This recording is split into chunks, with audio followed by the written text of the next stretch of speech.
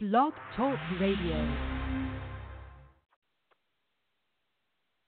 Welcome to the Nonprofit Utopia podcast, formerly known as Nonprofit U. Our podcast is an extension of our community, and we provide a forum where nonprofit stakeholders can share lessons learned and discuss the latest developments in the industry. My name is Valerie Leonard, your host. I'm the founder of Nonprofit Utopia, the ideal community for emerging nonprofit leaders. I work with nonprofit organizations to help them make a stronger impact to their clients and communities. You can find out more about us on nonprofitutopia.com, Facebook, and Twitter. I encourage you to follow us and to comment early and often using the hashtags nonprofitutopia, MarketSmart, fundraising report card, and data-driven fundraising. You can also leave comments on blogtalkradio.com/nonprofitutopia. The chat room is open, and you can post comments and questions right now. In order to use the chat room, all you have to do is press a little button right on the episode page, and you'll find that right beneath the little description of the program. If you have any questions that you don't feel comfortable posting, you can also email me at Valerie, F as in Frank, Leonard, at nonprofitutopia.com. We'll be taking questions by phone and from our chat room at about the 30-minute mark or so, although if you are participating in the chat, you can start right now if the spirit moves you. And if not, you can give us a call at 347-884-8121. Again, that number is 347-884-8121. We encourage you to sign up for a mailing list to keep abreast of the latest developments with the Nonprofit Utopia community. We've included a link to our mailing list in the comment section. Every living organism has vital signs or key indicators of health. For us humans, these include things like blood pressure, heart rate, respiratory rate, and temperature.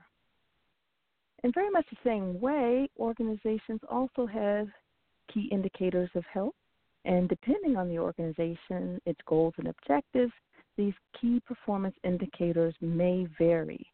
However, regardless of where your organization is in its development or what it does, you should have a set of financial key performance indicators, or what we would call KPIs, and this would include things like fundraising, donor retention, return on investment, etc.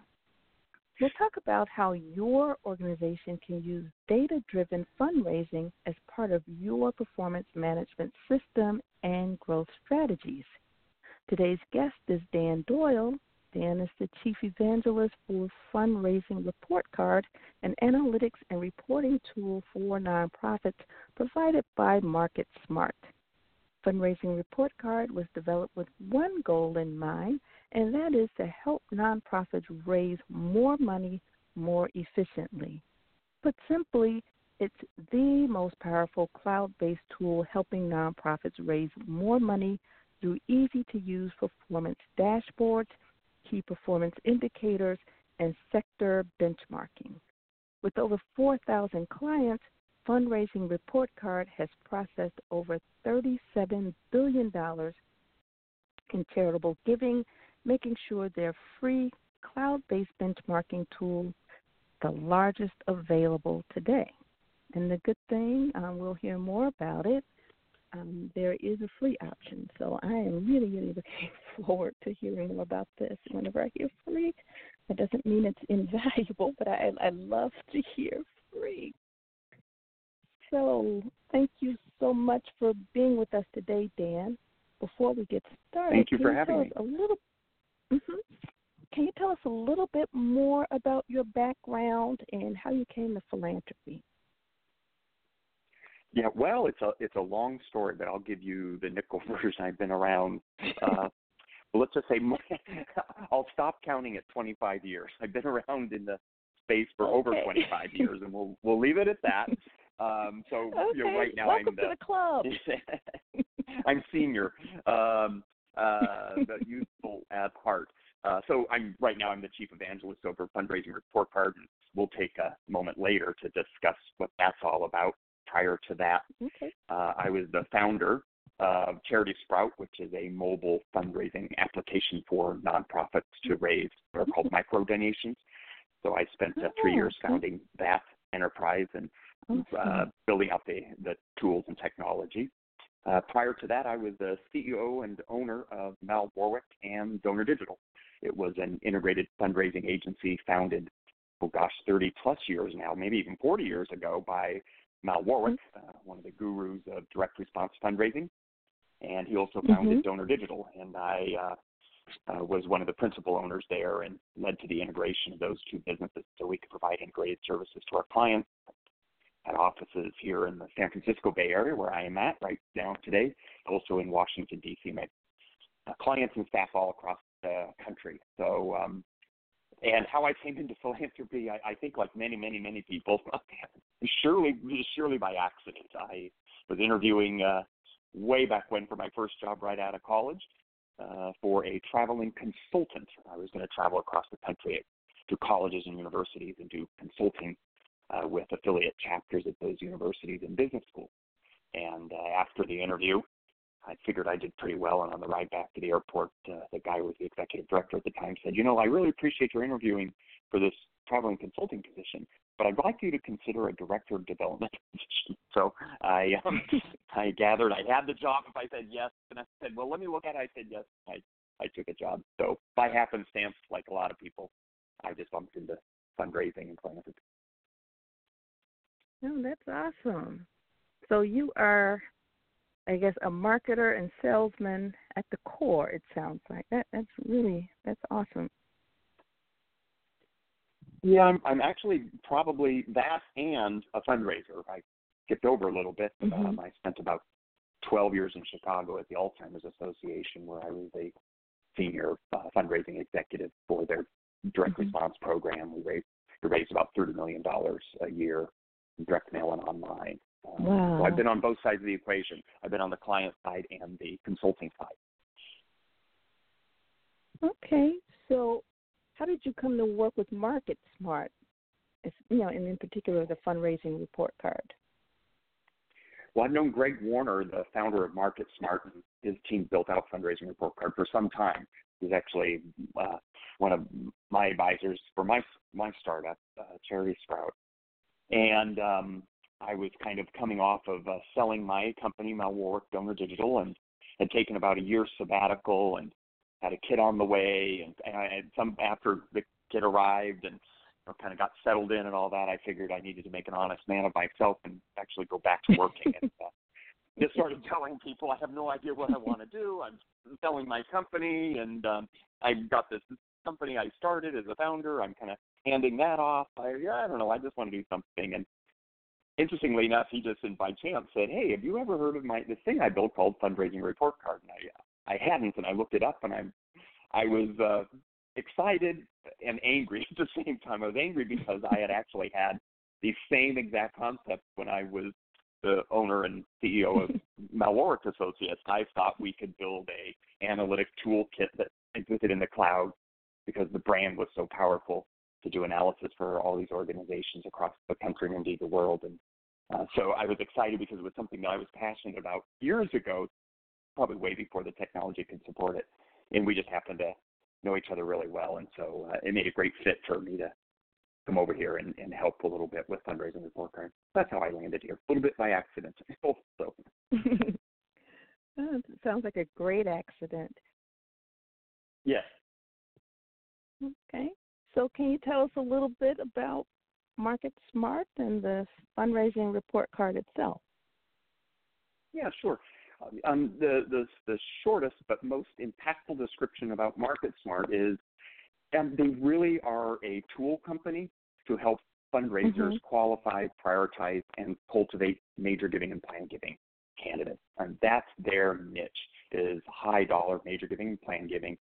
And they have a really robust toolkit that fundraisers can use to qualify, prioritize, and cultivate behind the scenes so that the fundraiser can actually be in the business of landing the major gift and plan gift. it's an amazing thing, and people can go to iMarketSmart.com and learn a lot more about everything they do with so many clients all across the country. I think that the biggest kind of testimonial I always give is my alma mater happens to be a client of MarketSmart, and their testimonial is 60-to-1 return. For every dollar we've invested in working with MarketSmart and their tools, we get $60 back through major giving and plan giving. And that's just that was like in the infancy of their relationship. So I encourage people, even though I'm not involved in all the great work that MarketSmart does directly in that space, I'm involved in the fundraising report card tool that they've built. I think everyone should kind of check them out at iMarketSmart.com. If they have a major giving program and they really want to, or plan giving program, really want to do more. Mm-hmm. The flip side of that coin is fundraising report card, which was developed by a small kind of skunkworks team there. Zach Shefka, the CEO of MarketSmart, and Greg, the founder of MarketSmart, and a couple coders and programmers kind of just over the weekend described, this tool that they thought people could upload data files, nonprofits, and they would crunch the data and provide to them really meaningful and actionable analytics. And they didn't really find a lot of people were doing that. All of the CRM tools have lots and lots of reports, rows and columns of numbers, reams and reams of reports they can provide, but no one was really providing actionable, high-level analytics with dashboards that visualize things and KPIs that were sort of baked in. So that was sort of the genesis of Fundraising Report Card, which at its core is a cloud-based analytic tool for any nonprofit around the world. Frankly, we've got clients all around the world who wants to better understand their fundraising program with some standard KPIs and dashboards and want to do it easily, quickly, and inexpensively. Okay. And so what I'm hearing is you can access your own account, your own data from anywhere in the world, assuming that they have adequate internet connection. Yeah, absolutely. We have clients all around the world, small, little, tiny local organizations with hundreds of donors to organizations with millions upon millions of donors. And the beauty of the tool is sort of drag and drop a file into the dashboard. It churns it through in a couple minutes, and you're up and running. You don't have to reinvent the wheel. You don't have to be an analytic whiz or superstar or have a PhD in statistics or anything. You don't have to be a tech expert. We take care of all of that for you. All you have to be is someone who's curious and wants to know more about their program and be able to develop strategies. If you're curious and can see analytics and develop strategies and tactics, you're up and running. So can you tell us a little bit about the state of fundraising? I don't know if it varies from locale to locale, but, what are you seeing with your clients? So, wow, this is actually a whole hour-long conversation, but I'm going to keep it to maybe a couple of minutes here because it really is a state of flux. So maybe I've got maybe 6 things that I know. The big sort of 30,000-pound gorillas are M&R, which provide M&R Strategic Services, which provide really, really deep benchmarking and on online fundraising, and they sort of have really cornered that.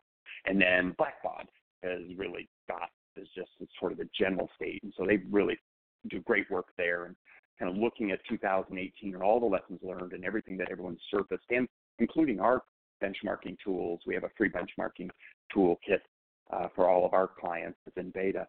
I think the first thing that kind of came out that was really quite surprising for people is online fundraising plateaued, 1% year-over-year growth from 2000 to 2018, which is surprising. Yeah, and fundraising is fairly stagnant. I think that everything so this online was stagnant. I think a lot of areas were stagnant. You can compare that to the 23% growth in online fundraising back in 2017. So it plateaued. I think another thing that sort of is the big state of fundraising is people are realizing what I've been saying for some time now is it is crowded. I used to, when I owned my own agency, I used to tell people there's a lot of competition out there, and don't think others are not interested in your donors, and don't think your donors aren't interested in other great causes. So the competition aspect in fundraising in the nonprofit space is a really, really big component that's getting more and more difficult to navigate. Monthly giving is king. It's been something that's growing and growing. It's growing across all channels, and it seems to be a real big driver for success. Acquisition is tougher and tougher. Doesn't matter what channel you're in. Finding new donors is more and more difficult and more expensive, which makes donor retention, existing donor retention, so especially mid-level donors, even more importantly. The adage now is, retention is the new acquisition, and I see that continuing in the future. Wow. People are still playing around with new tools, social media and all that. It's still a big question mark there. No one's really showing, great success models that others can leverage easily and replicate. And I guess maybe the final thing I would say around the state of fundraising is mobile is not going anywhere. It's more and more part of fundraising. People use mobile tools that in the United States more and more like they do in other countries. So I think mobile's here to stay. Okay, so that's interesting.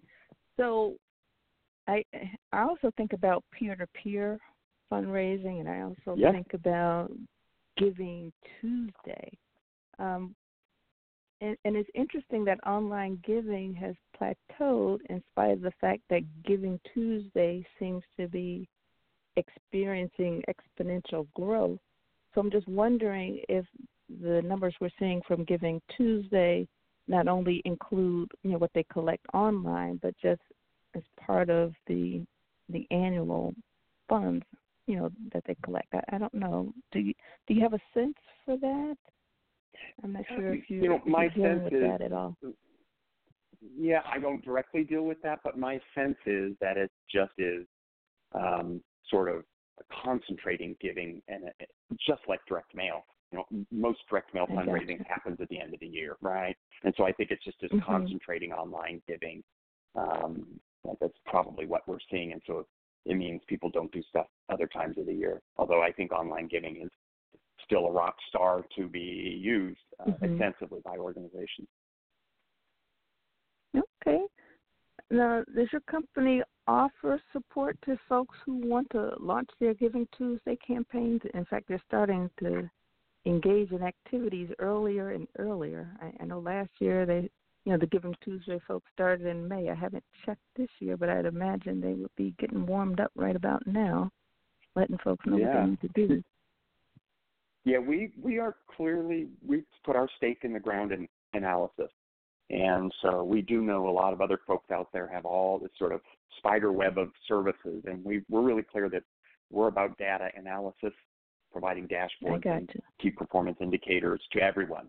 If you're raising a lot of money online and Giving Tuesday is a component of that and you want to understand more, you could come to us and we can help you analyze that. I got you. We don't provide direct consulting services. Although, frankly, we do a lot of demos to our clients, and there are oftentimes when we are asked, what do you think about this and what do you think about that, or what are your experiences? So it's not unusual that we are on a call with a client and are able to kind of collect what we know from, we've got over 4,000 nonprofit organizations as clients. So, we know a little bit about the status of fundraising and what's taking place in the various channels. Oh, okay, great. So I want to remind our listening audience that you're listening to the Nonprofit Utopia podcast, and we're speaking with Dan Doyle. He's the Chief Evangelist for Fundraising Report Card, an analytics and reporting tool for nonprofits, and this is provided by MarketSmart. We'll be taking questions from our listening audience and chat room at about the 30-minute mark. The call-in number is 347-884-8121, and if you are listening and watching the episode feed, you can start posting your questions and comments right now, and then we'll just share them at the 30-minute mark.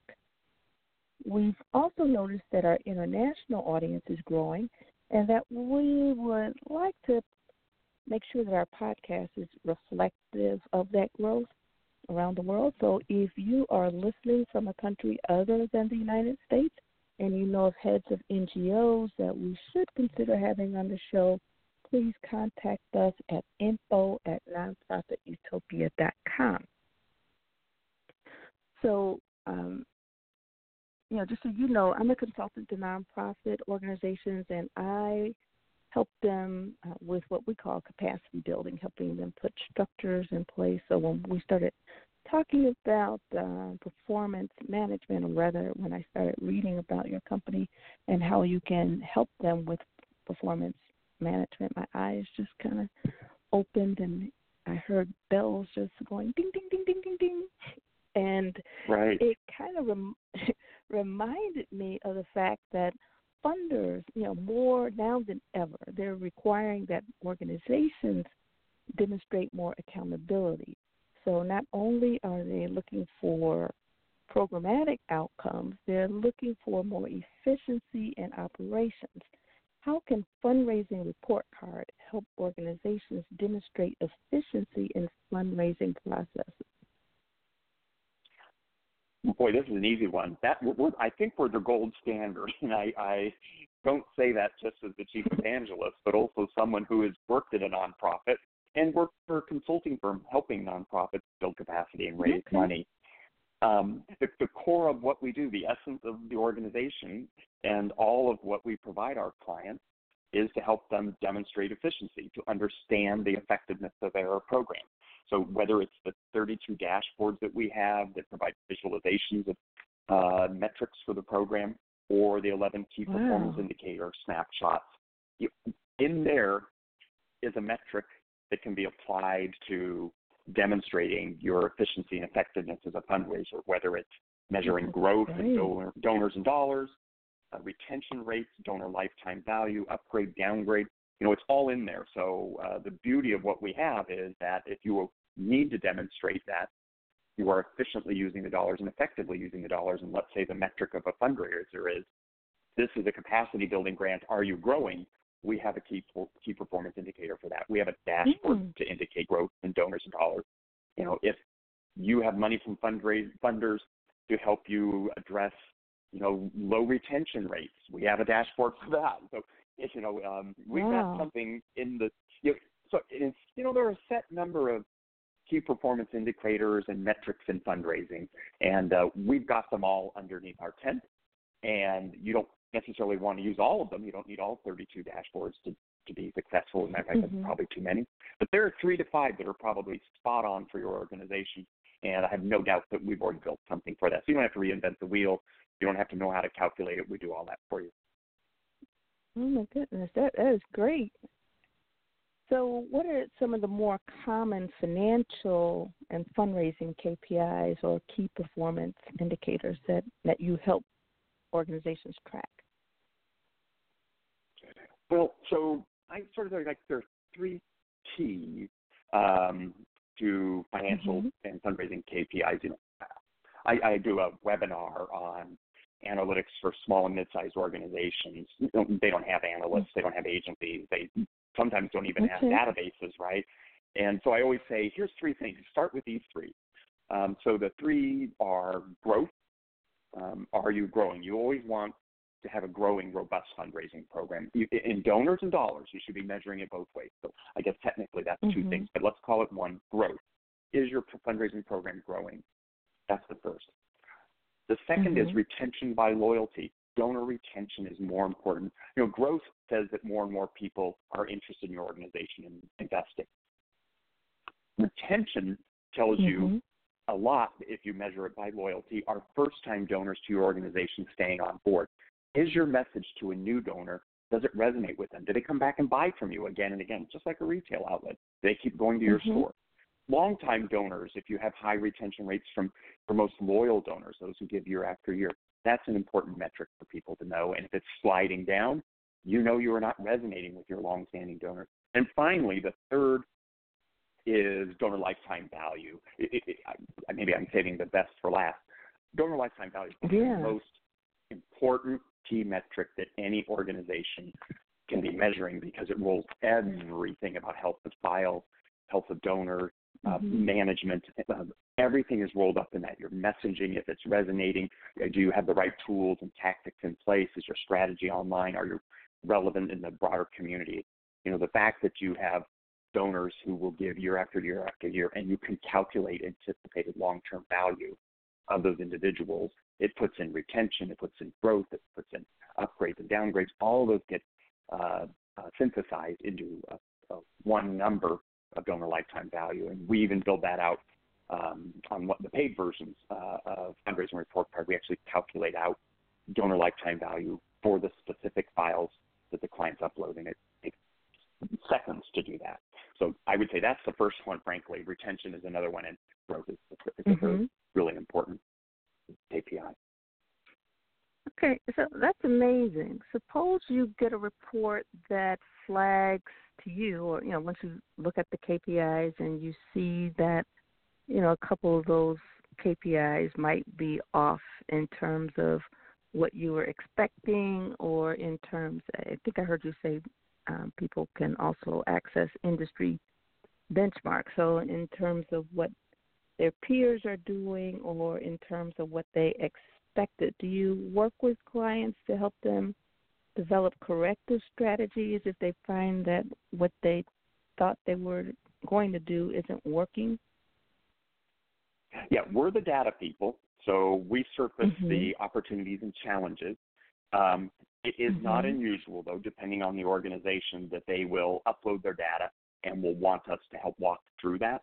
And it's not unusual that we will help them see the red flags, see the things that are going really well. Usually people just want to know what's going well and what's going wrong. And the things that are what's going well, they usually can figure out, just do more of that, right? The things that are going wrong, half the time they'll go, oh, yeah, we knew that's the problem. We're doing this and that. The other half of the time, the organization, they don't have agencies. They're probably, just on a shoestring. And they're like, well, what could we do? A great example is when clients run these for the first time and they start seeing donor retention rates that they probably haven't seen before. And they see first-time donor retention rates, and they see maybe they're low. Maybe they're in the teens or the 20% retention, and the benchmark is usually around a third, 33%. So their natural question is, why do we have such a low first-year donor retention rate? And it leads to a conversation about, well, what are you doing to engage those people? What are you doing to show them the love? Are you thoughtful, and do you actually have an intentional fundraising program, or do you just sort of take that first gift and then, maybe a year later ask for another one, right? It's your anniversary and you've done nothing. Right. So oftentimes the red flags in the KPIs and dashboards from Fundraising Report Card lead to precisely what you're talking about, which is how can we improve these metrics. So we do help with that. That's wonderful. That's wonderful because often, not every time, but often you talk with people and all they do is crunch the numbers and they leave it to the clients to interpret them and then determine a course of action. And again, I get that you're a data person, but I think it helps the fact that you've had experience actually doing this stuff, all throughout your career, that you can also have that value added and help them get behind the numbers. The other thing I should probably plug right now is there is an extensive help center, and over the last several years, there have been blog after webinar after webinar that Fundraising Report Card has posted and published on our site that addresses the things that we hear again, like first-time donor retention is down. Oh, have you introduced a welcome series? And then so people can actually go there and say, I've got this problem X. What can I do Y? We probably have something out there in our blogs or somewhere, a webinar that we've done on it. So there's a lot of online tools. They don't have to speak with anyone. They could probably find it themselves. Okay, great. And I know we'll be asking you for this, toward the end, but since you introduced it now, can you share with us what the website is and, the blog? I'm assuming it's the same website, just under the blog tab. Super easy to find us. fundraisingreportcard.com. That's one word. It couldn't be easier. That's the name of the product. That's the website address. If you can open a browser and type www.fundraisingreportcard.com, you will find us. It's super easy to get there, and once you get there, it's super easy to sign up. We have a free version that any nonprofit can use. That's super easy to find. You sign up. There's some limitations. We don't have all the dashboards and KPIs available for the free version, and you can only analyze up to 5,000 records, but at least you can get in and take a look. And, often is the case, people take a look and then within 30 days they want to upgrade to get all the dashboards and KPIs or to analyze the bigger file that they might have. So nonprofits are welcome there. It's super affordable. Our pricing, there's a pricing tab. It's incredibly transparent. Mm-hmm. It's based on the number of transactions uploaded. There's no guessing game. It tells you exactly what it will cost. And we also have a consultant version. So consulting firms and agencies and individuals use our tools to work with their clients. And so they may have 4 or 5 clients that they upload their files and do their analysis for. So we have kind of 2 clients, nonprofits themselves, and we work with small to large, and then larger or mid-sized and nonprofit fundraising agencies and independent consultants use the tools for their clients. Okay, great. Thanks for that. All right. I want to remind our listening audience that you're listening to Nonprofit Utopia podcast, and we're speaking with Dan Doyle, Chief Evangelist for Fundraising Report Card. And this is an analytics and reporting tool for nonprofits provided by MarketSmart. We'll now take questions from our listening audience and our chat room. The call-in number is 347-884-8121. Again, that number is 347-884-8121. And before we get back into our interview, I want to tell you a little bit more about Nonprofit Utopia. We are the ideal community for emerging nonprofit leaders. We have created a safe environment in which our members can innovate, speak candidly about the issues and concerns that they face on a daily basis, and share ideas and resources. You can go to nonprofitutopia.com for our website. Our community is nonprofitutopia.mn.co, and our mission is to provide ongoing professional development and networking opportunities in which experienced nonprofit professionals can share expertise with the next generation of ethical leaders. The overarching goal of the community is to give our members the tools that they need to develop strong organizations that will make a lasting impact. And our vision is to strengthen the global nonprofit sector by providing training and development opportunities for 50,000 emerging nonprofit leaders throughout the world by 2033. So that's enough about us. And back to you, Dan. How can organizations maximize their fundraising across all channels? Wow, this is what I used to do. This is a great area for me. This was my lifeblood when I was the CEO and principal owner of Malwark Associates. We were a direct mail firm, so we managed one channel. We managed low-dollar fundraising, mid-dollar, and high-dollar fundraising through direct mail, with a little dabbling in telemarketing, telephone fundraising now and again. And I acquired a digital firm, Donor Digital, which was a premier digital fundraising, online fundraising company that works exclusively with nonprofits. And the goal way back when I did this is some years ago, was to be make a big spring forward in integrated fundraising and being able to reach across multiple channels. So that, frankly, one of my strongest beliefs in this was that we can make recommendations that don't necessarily self-serve us only. What I had found is many, many direct mail firms kept saying, well, direct mail, and the digital firms were saying, digital's the place to be. We could come to the table because we offered an integrated approach. Could say, I don't really care how you spend your money, where you spend it.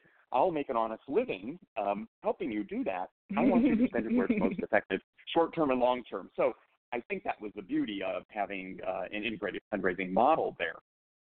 The way people can evaluate and maximize fundraising across all channels, or the way they can maximize it, is first evaluation. If you don't know the metrics across your multiple channels, you're dead in the water. Whether it's events, which often are not measured. People have these wonderful events and they think they raise all kinds of money and they feel so great about it.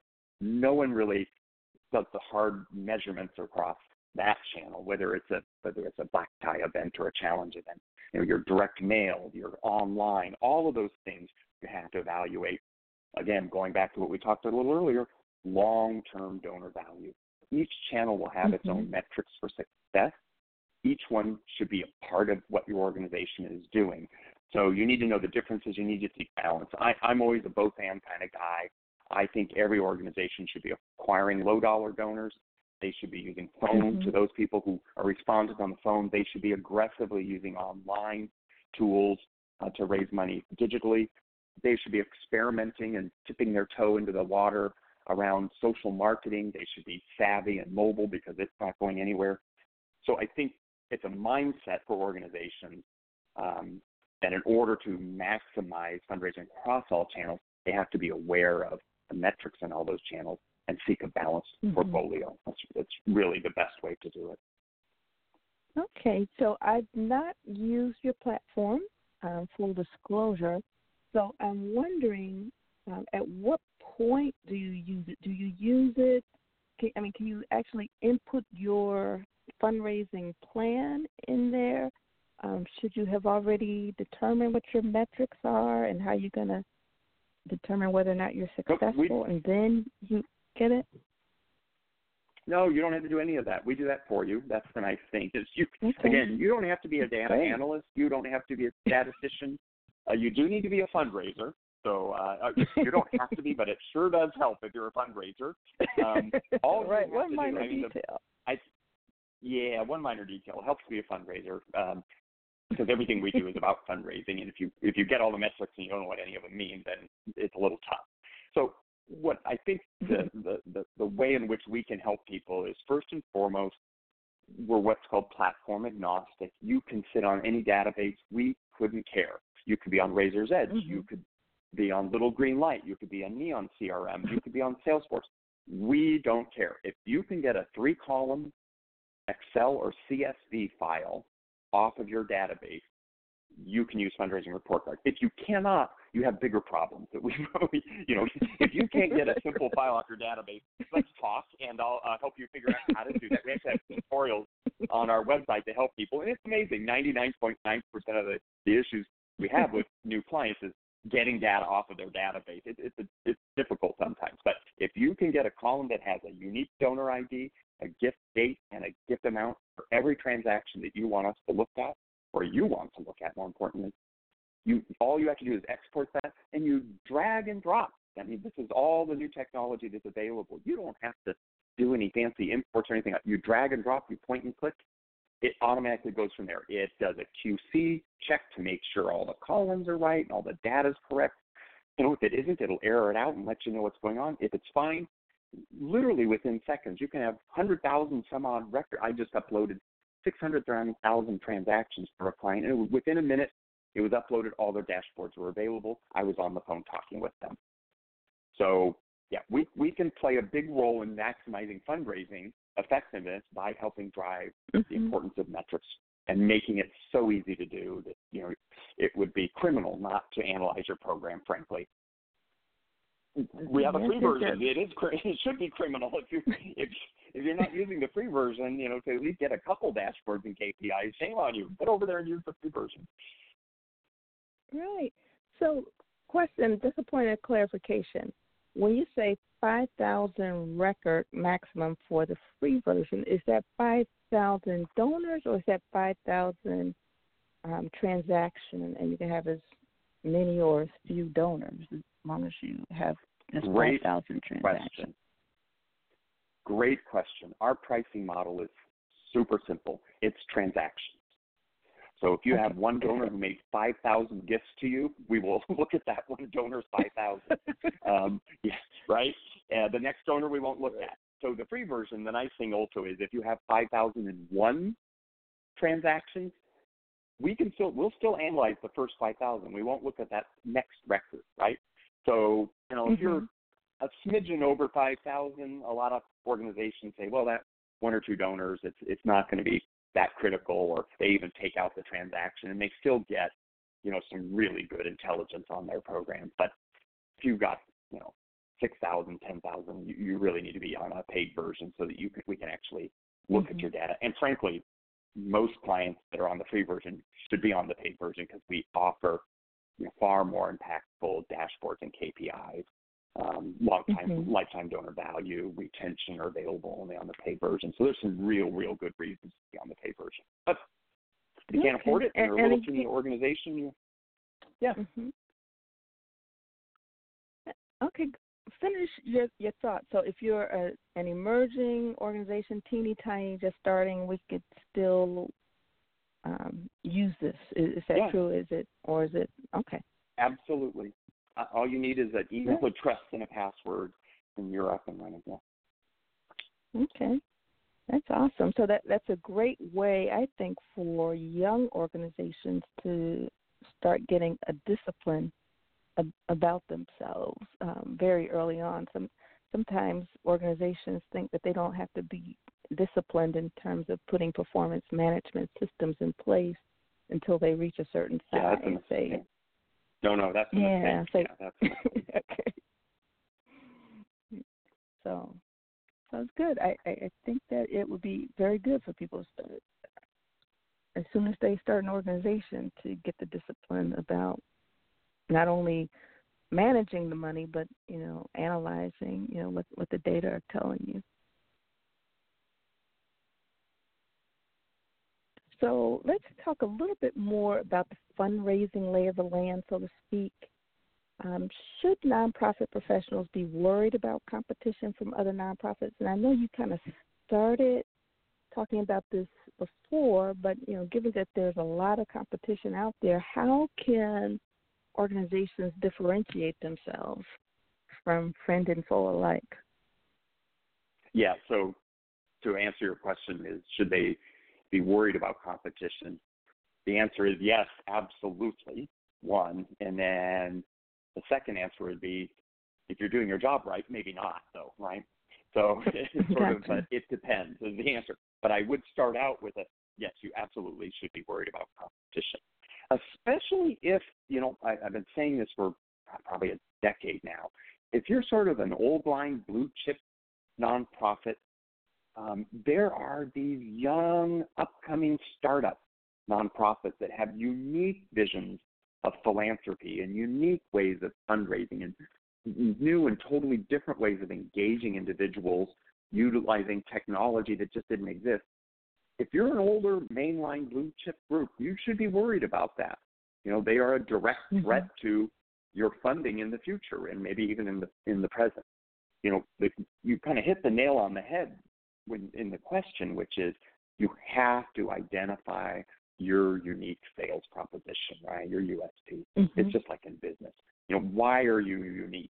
Or why should they give to you? What's the unique aspect of your organization, its mission, and its success, right? The need that you're meeting in the community that makes you more important than another organization. So I would say, yes, everyone should be worried about competition, but if you're doing your job right and you've got a unique sales proposition and you've got an aspect of your organization that makes you far better than others in terms of program delivery, engagement of individuals, success metrics, and solving critical problems in society, then you may not need to be quite as worried. But I think I would start at a position of, I'm worried, and then hopefully work your way into a place where you're not as worried.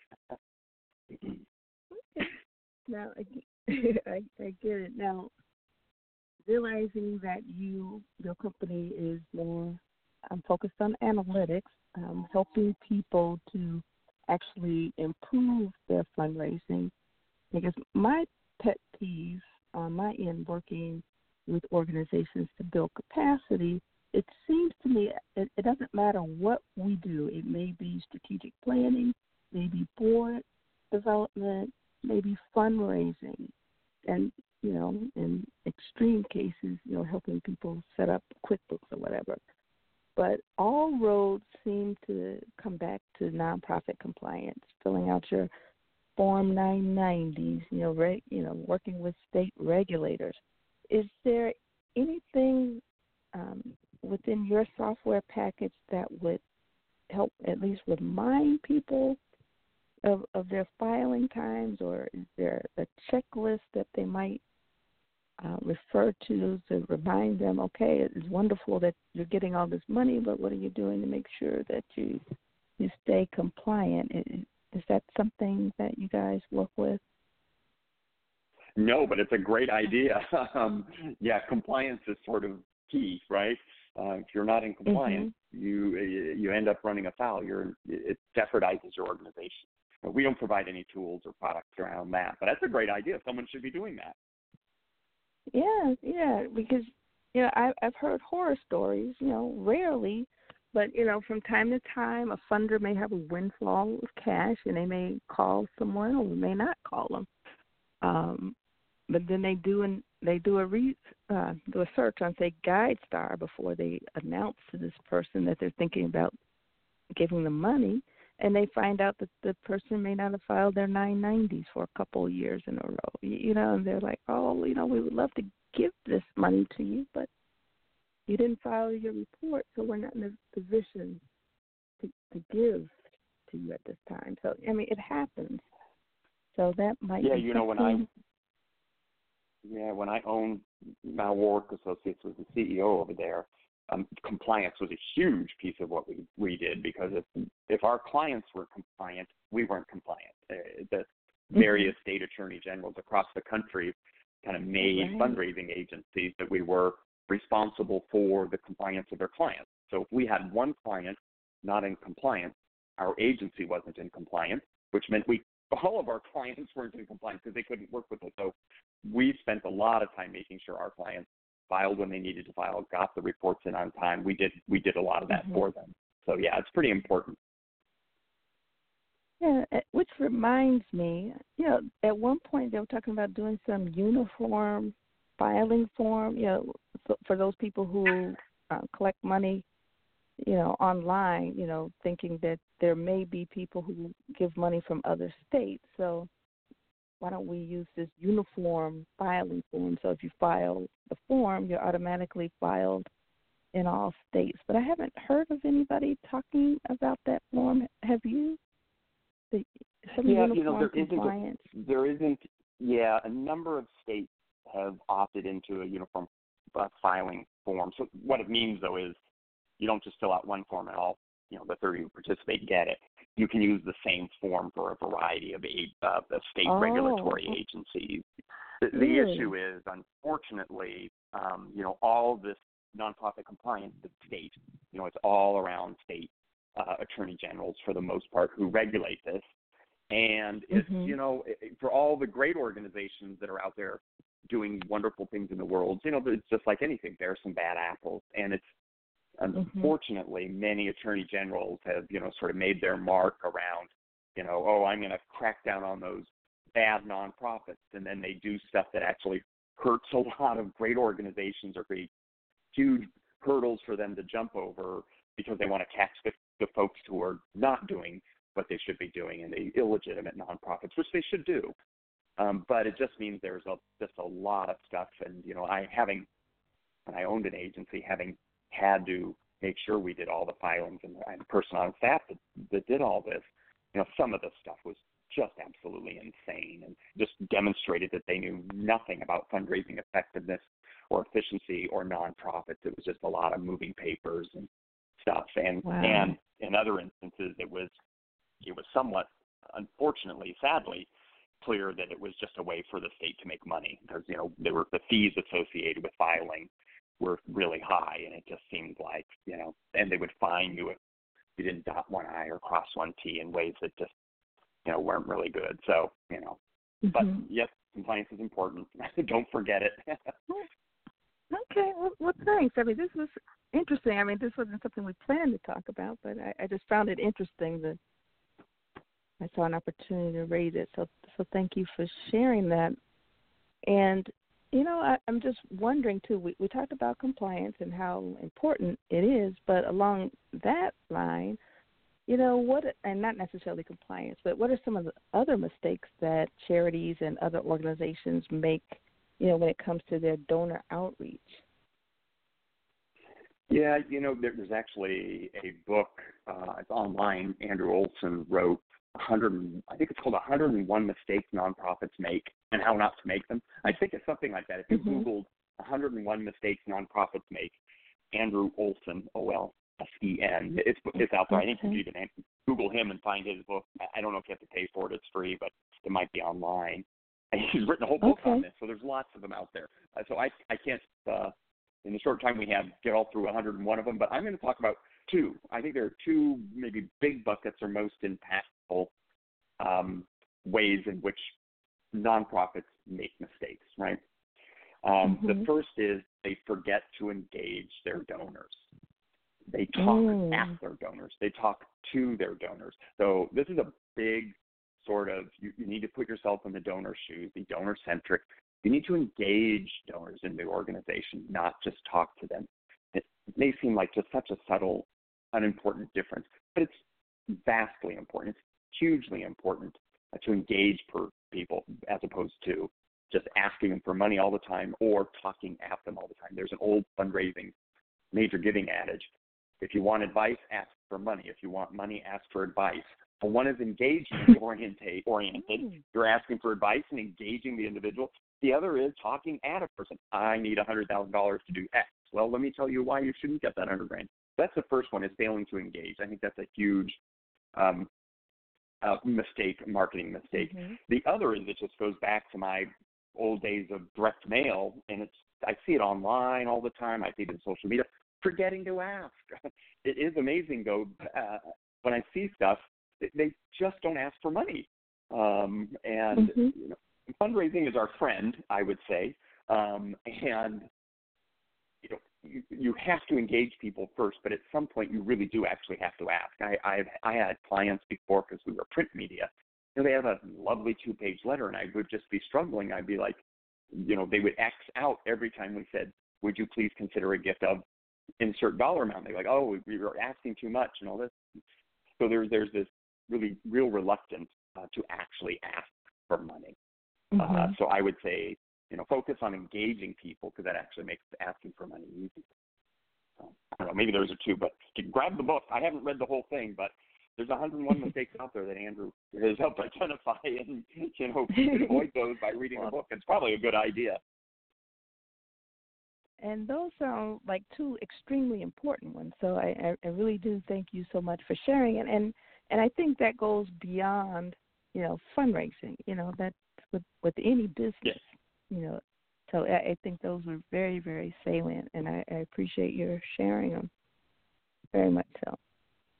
Okay, so one more time, I want to remind our listening audience that you have one more chance. You are listening to the Nonprofit Utopia podcast, and we're speaking with Dan Doyle, Chief Evangelist for Fundraising Report Card. And Fundraising Report Card is an analytics and reporting tool for nonprofits provided by MarketSmart. We are taking questions by phone and from our chat room. If you have any questions, please feel free to post in the chat room, or you can call us at 347-884-8121. Again, that number is 884-8121. So, Dan, just quickly, I know you're a data guy, but you've had significant experience, you know, running companies, starting companies that work with nonprofits and starting new products and services. What would you recommend that for organizations, how they should go about developing new products and services? So my number one piece of advice here, and I've been saying this for a long time, and it's a critical problem I see in our community, fundraisers and nonprofit administration and leadership, frankly, risk aversion.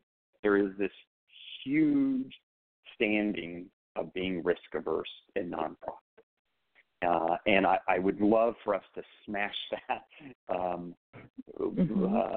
as quickly as possible, because we cannot rely on what we've done in the past again and again and again. And I think that there is just a foothold of risk aversion in the nonprofit sector.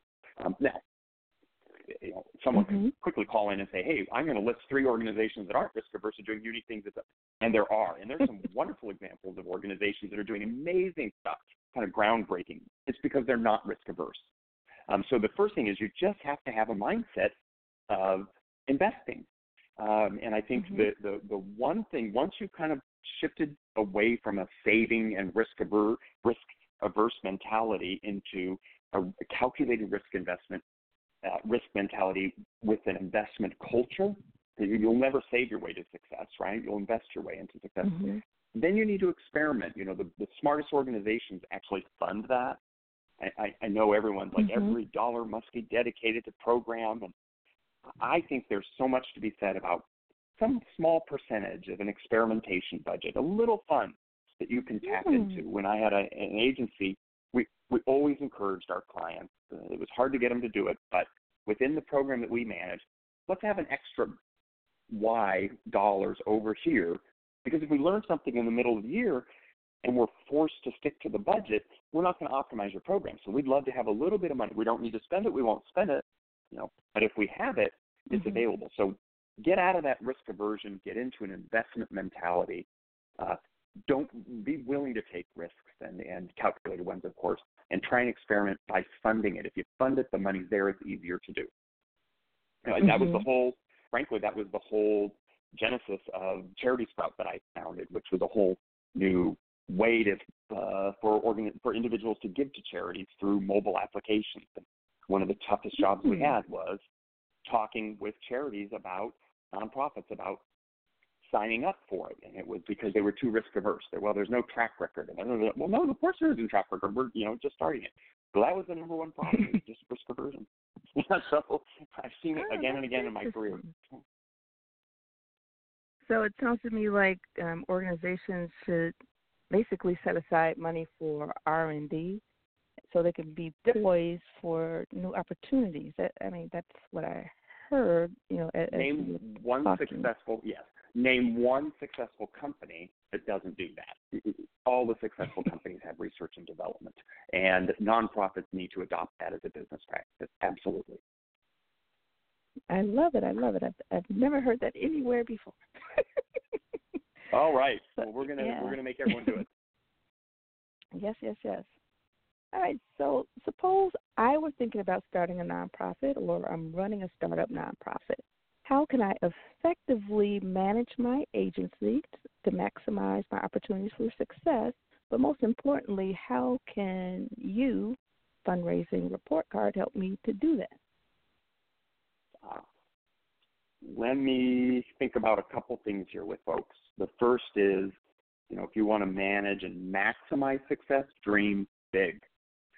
I think those new nonprofits that are dreaming big solutions to big problems are going to be the most successful. We have an organization here in San Francisco. I'm in San Francisco, and I think they're going nationwide, called Lava May, where they are, they're trying to find the solution to homelessness, but what they've got is an amazing solution to hygienics around that, which is having proper hygiene. Well, if people who are on the streets don't have access to proper hygiene, they have a mobile showering unit that they hook up. They drive and so they go to people, and they have stations all across the country, and they drive up, and people can go in and shower and brush their teeth and clean, which is a huge preventative for medical issues down the road. They dreamed big, and they outfitted these big buses and rigs to just drive around the city and hook up to fire extinguishers and make all that happen, or to other. So dream big. As we just talked about, invest strategically. Have R&D as a kind of baked-in component of what you're doing. That'll allow you to maximize your success. Because if you're not nimble enough or have funds that are available, you can't exploit new learning. And focus on outcomes. It is really, I've been my entire career either working at nonprofits or in service of nonprofits, and we do such wonderful, wonderful work as a community. Where we often fall down is we're just soft on outcomes. We're not good about measuring success, and it's not okay just to feel good about what we're doing. We really have to have demonstrated measurable success. So focusing on outcomes so that you know when a program is successful in solving a need and when a program is failing. You may feel really great about doing it, but if it's just not moving the needle, you shouldn't be doing it. So, I'd say dream big, think of investment, think of strategic investment, and then, focus on hard outcomes. That'll make your programs more successful. And we can help that at Fundraising Report Card by allowing people to analyze their data to understand that their fundraising is actually optimized. Metrics do matter at the end of the day. And we actually, here's a little plug, we do have a free book. If anyone, unclear about fundraising metrics and dashboards and KPIs, we have a book, Metrics That Matter. You could just even Google Fundraising Report Card, Metrics That Matter. It's an online ebook. You could download it. Just, I think you give your name and email address to learn a little bit more about fundraising and why metrics do matter. And I think it should be a part of any nonprofit's toolkit. Okay, awesome. If you don't mind, I'd like to link to that book and put it in my community, the Nonprofit Utopia community. Oh, absolutely. It sounds like a valuable tool. Thank you so much. All righty, so we have come to the end of our show, and I'd like to thank Dan Doyle, Chief Evangelist for Fundraising Report Card and Analytics and Reporting Tool for Nonprofits, for being a guest. And Fundraising Report Card is provided by MarketSmart. Dan, would you care to share any parting thoughts and tell our listening audience how they can get in touch with you? Yes, you can go directly to our site. If you can spell Fundraising Report Card, you will find us, www.fundraisingreportcard.com. You'll go there. It's the easiest to navigate homepage. You can sign up for a free version by adding an email address and a password, and you drag and drop a file and you're up and running. So the easiest way to get to us is just to go to fundraisingreportcard.com, and you can navigate it. We have live chat on our website, so if you have a problem, you don't understand something, you just type away in the live chat and someone helps you. So that's how I would suggest people find us. Okay, great. And do you also have an online community? Once people sign up for your platform, is there an online community that provides support and then people can share ideas as well? Absolutely. We have a blog, so that people on there can look at the navigation. There's a navigation at the top of our website, and you can sign up for the blog. If they're on LinkedIn, they can join the LinkedIn community we have there. So, there are a number. Those are two great ways to kind of be more fully engaged. Okay, great. Thank you so much. All righty, so I'd like to thank our listening audience for listening to today's episode of Nonprofit Utopia. I encourage you to go to iTunes and leave a review. We have included instructions in the comments section to guide you through the process. And we'll be taking next Monday, Memorial Day, off, but be sure to join us in 2 weeks for yet another lively episode of Nonprofit Utopia. You can go right now and sign up for a reminder right on this episode page, and we'll talk again in 2 weeks. Have a wonderful holiday. And Dan, thank you so much. Take care. Thank you. Okay, bye-bye.